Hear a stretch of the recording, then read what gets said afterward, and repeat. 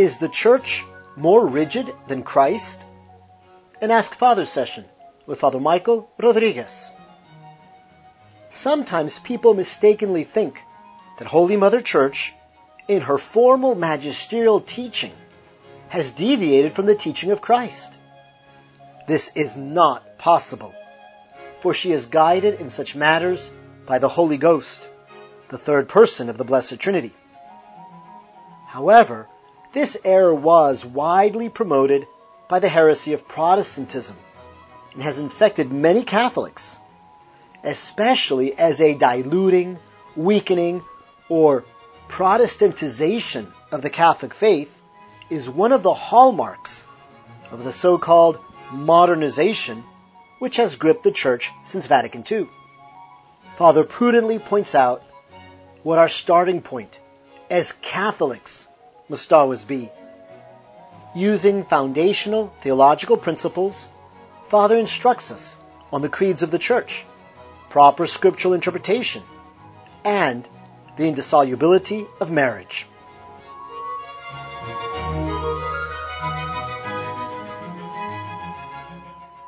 In the name of the Father, and of the Son, and of the Holy Ghost. Amen. Welcome to another episode of Ask Father, brought to you by the Fatima Center. My name is Father Michael Rodriguez, and I am a priest of the Diocese of El Paso, Texas. Today we have a question from Don Robertoni. His question is, doesn't Jesus say in the Bible that in cases of infidelity one can divorce? Why does the Church take a more restrictive practice than what Jesus said? Even in cases of admitted and proven adultery, the Church will not grant a divorce. Father, please explain this to me. Our starting point is always Jesus Christ and His Church. I'll repeat this. Jesus Christ and His Church, not sacred Scripture. This is an error, a grave error, that all Protestants make and that many, many Catholics make because we are not sufficiently well formed in our faith. Our starting point is Jesus Christ and His Church. Jesus Christ is the head of His mystical body, the Church. Jesus is inseparable from His Church. He teaches through His Church. And the fact that Jesus is inseparable from His Church is also very relevant to the theology of the sacrament of matrimony, which is relevant to your question, Don.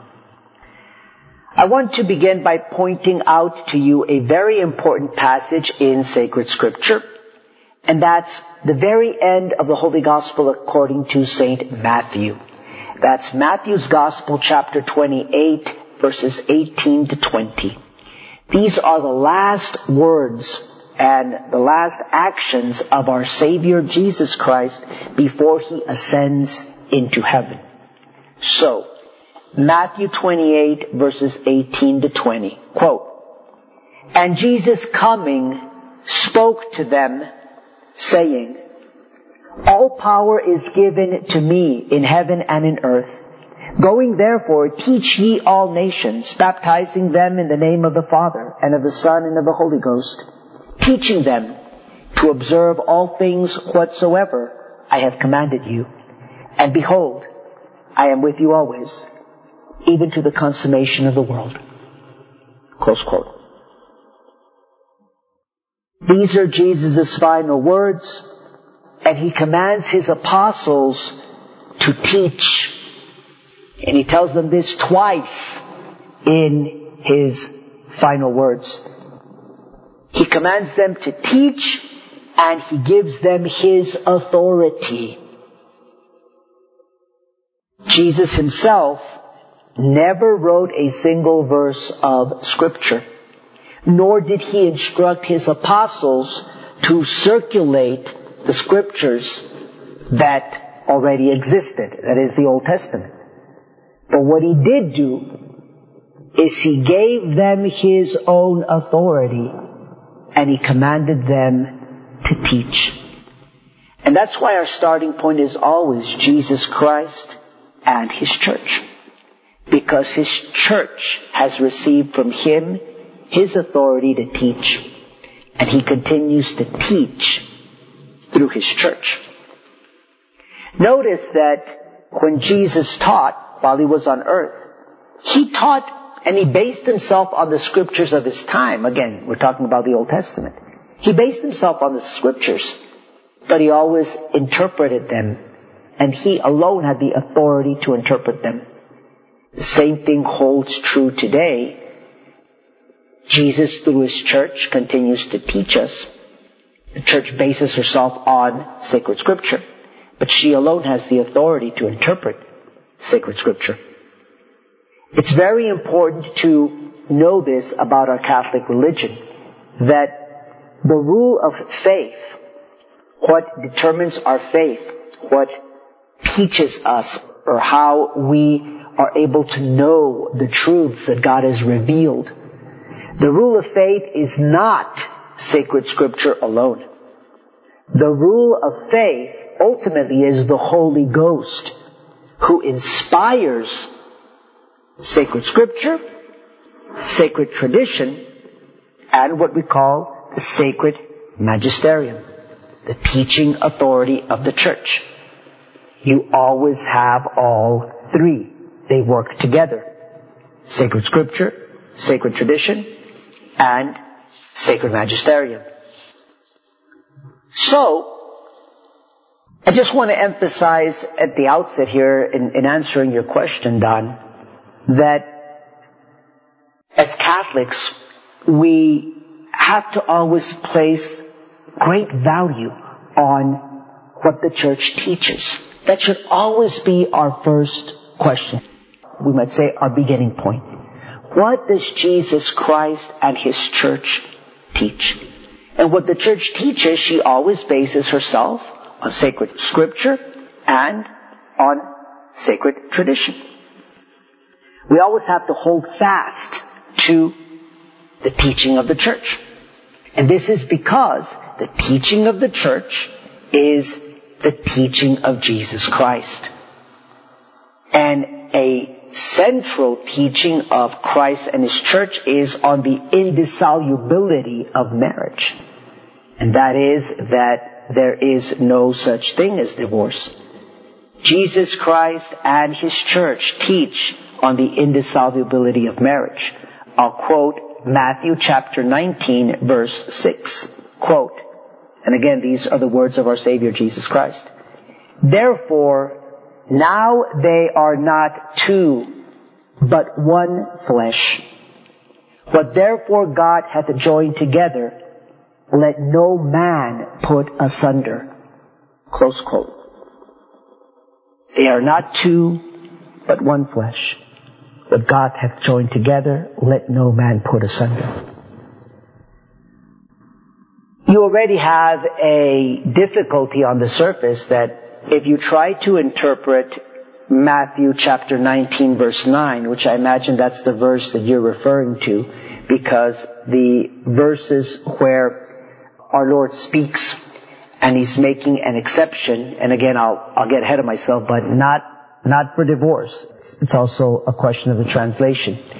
But in Matthew chapter 19:9, where it appears that our Lord may be making an exception on when one could get divorced, if you follow that interpretation, how are you going to reconcile it with Matthew chapter 19 verse 6 and other verses in sacred scripture? And so, again, the main point here is that when you have varying verses in sacred scripture that appear to, in some ways, contradict each other, well, you have to resolve those differences, or you have to resolve those apparent contradictions. And obviously, the teaching of the church does this. The church has the authority to interpret sacred scripture. But again, also remember, what the church teaches, this is what Christ teaches. Luke chapter 10, verse 16, quote, "He that heareth you, heareth me." Close quote. So, we have two very important theological principles. First one is, Christ teaches through His church. And number two, it is the church that interprets the Bible. Sacred Scripture is always going to have to be interpreted. God has given the authority to interpret sacred Scripture only to the church, and specifically to the magisterium of the church, the Holy Father, united with the bishops. I want to remind you of something very important, and it's our Catholic faith. Hopefully many of you know that as Catholics we have 4 very important creeds.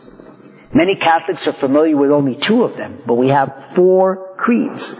And all of them are ancient creeds. I mean, one of them, the last one that I'll mention to you, is the one that's most recent. But, it's from the Council of Trent, so we're talking about, 500 years old. The other creeds come to us basically from the 3rd and 4th centuries. So, those 4 creeds of our Catholic religion, and again, we have to believe these creeds in order to be Catholic. These creeds are an expression of the true faith, outside of which there is no salvation. We have the Nicene-Constantinopolitan Creed. All of us are pretty much familiar with this creed because it's the creed that is prayed at Mass on Sunday. So that's the Nicene-Constantinopolitan Creed. And then we have the Apostles' Creed. Also many of us are familiar with it. We have the Athanasian Creed, which begins in Latin, "Quicumque vult salvus esse," whoever wishes to be saved. And then we have the Creed of the Council of Trent, which begins with the Nicene-Constantinopolitan Creed. But I want to quote to you from the Creed of the Council of Trent, because this is what we believe as Catholics, and it specifically expresses our Catholic faith with regard to sacred Scripture. So, quoting from the Creed of the Council of Trent, the Catholic faith, quote, "I most steadfastly admit and embrace apostolical and ecclesiastical traditions and all other observances and constitutions of the Church. I also admit the Holy Scripture according to the sense which our Holy Mother the Church hath held and doth hold, to whom it belongeth to judge of the true sense and interpretation of the Scriptures. Neither will I ever take and interpret them otherwise than according to the unanimous consent of the Fathers." Close quote. This is extremely important. As Catholics, we believe in the sacred Scriptures, the inspired Word of God. But we also believe that it belongs to the Church to judge the true sense and interpretation of the Scriptures. And that we will never interpret sacred Scripture against the teaching of the Church and against the unanimous consent of the Fathers. And so, to your question, Don, we have to interpret Matthew chapter 19:9 and also Matthew chapter 5:31 to 32. We have to interpret them in a way that is a consonant with or in conformity with the teachings of the Catholic Church. And obviously the Church teaches on the indissolubility of marriage. One of the beautiful passages that Holy Mother Church bases herself on for the doctrine of the indissolubility of marriage is St. Paul, Ephesians chapter 5, verses 31 to 32. Quote, "For this cause shall a man leave his father and mother, and shall cleave to his wife, and they shall be 2 in one flesh. This is a great sacrament. But I speak in Christ and in the Church." Close quote. The church teaches that the sacrament of matrimony is indissoluble because it is a sign of a sacrament of the union between Christ and His church. Christ and His church, as I mentioned to you at the very beginning of this video, are inseparable, indissoluble. Hence, the marriage between husband and wife is indissoluble. So, how to interpret what is an apparent exception that our Lord makes? I'll point out to you that the identical passages in Luke and Mark do not make this exception. So that's something also to consider. Luke chapter 16, verse 18, and Mark chapter 10, verses 11 to 12, do not allow for any exception on what allows for a separation between husband and wife, the way that you have that one exception for infidelity, adultery, in Matthew chapter 19, verse 9, and Matthew chapter 5, verse 31 to 32. There are a lot of different ways that this has been explained by different, I'd say, theologians. But I think the simplest one is just to look at the translation. A lot of times, difficulties that we have in terms of interpreting Scripture correctly in line with what Jesus Christ and His church teach has to do with the translation. And so, most definitely, in those verses of Matthew 19, 9, and 5, 31 to 32, the exception that is being made does not make allowances for divorce. Again, for the word divorce, the way you and I understand divorce today, where a marriage that God has united, that man can then separate them, and that one then is free to marry once again. That is most certainly not the term that is being used in sacred Scripture. The best translation that we have in English, I take it from the Douay-Rheims translation. In that translation, in those passages, the English translation says that in those cases, again, infidelity, adultery, that our Lord says that the husband may, quote, put away his wife, close quote. Pay very close attention to that, because put away his wife does not mean you can divorce and remarry. Obviously, Catholic Church teaching, which can never change, is precisely that, because of the indissolubility of marriage. So where church teaching comes in is following also this passage of sacred Scripture. The church does make allowance. The church does make allowance in cases of infidelity and adultery where there can legitimately be a separation between husband and wife. But that separation, again, let's say, putting away one's wife, putting away one's husband, to like, let's say, just use the other terminology, in no way means that one can divorce in such a way that one is now free to marry again. So hopefully this clarifies for you those verses in St. Matthew, Don. And most importantly, I'd say for you and really for all Catholics, it's extremely important because it'll apply to all of sacred Scripture. Extremely important that we recognize our starting point is always Jesus Christ and His church. What does Jesus Christ teach through His church? That's always our starting point. Our starting point is not sacred Scripture. I invite you to send your questions to the Fatima Center. Please also consider making a donation to the Fatima Center so that the apostolate may continue its mission of promoting the full message of Fatima. Sacred Heart of Jesus, Thy kingdom come. Immaculate Heart of Mary, pray for us.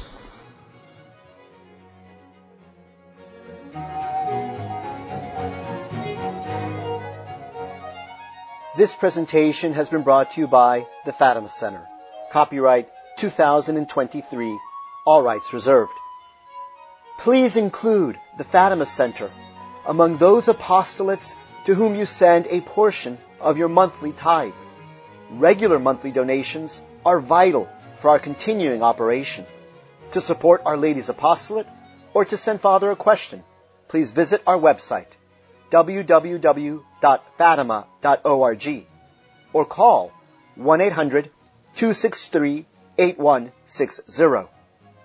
By the intercession of Our Lady's Immaculate Heart, may this Ask Father answer help you to know, love, and serve God better. Our Lady of Fatima, pray for us.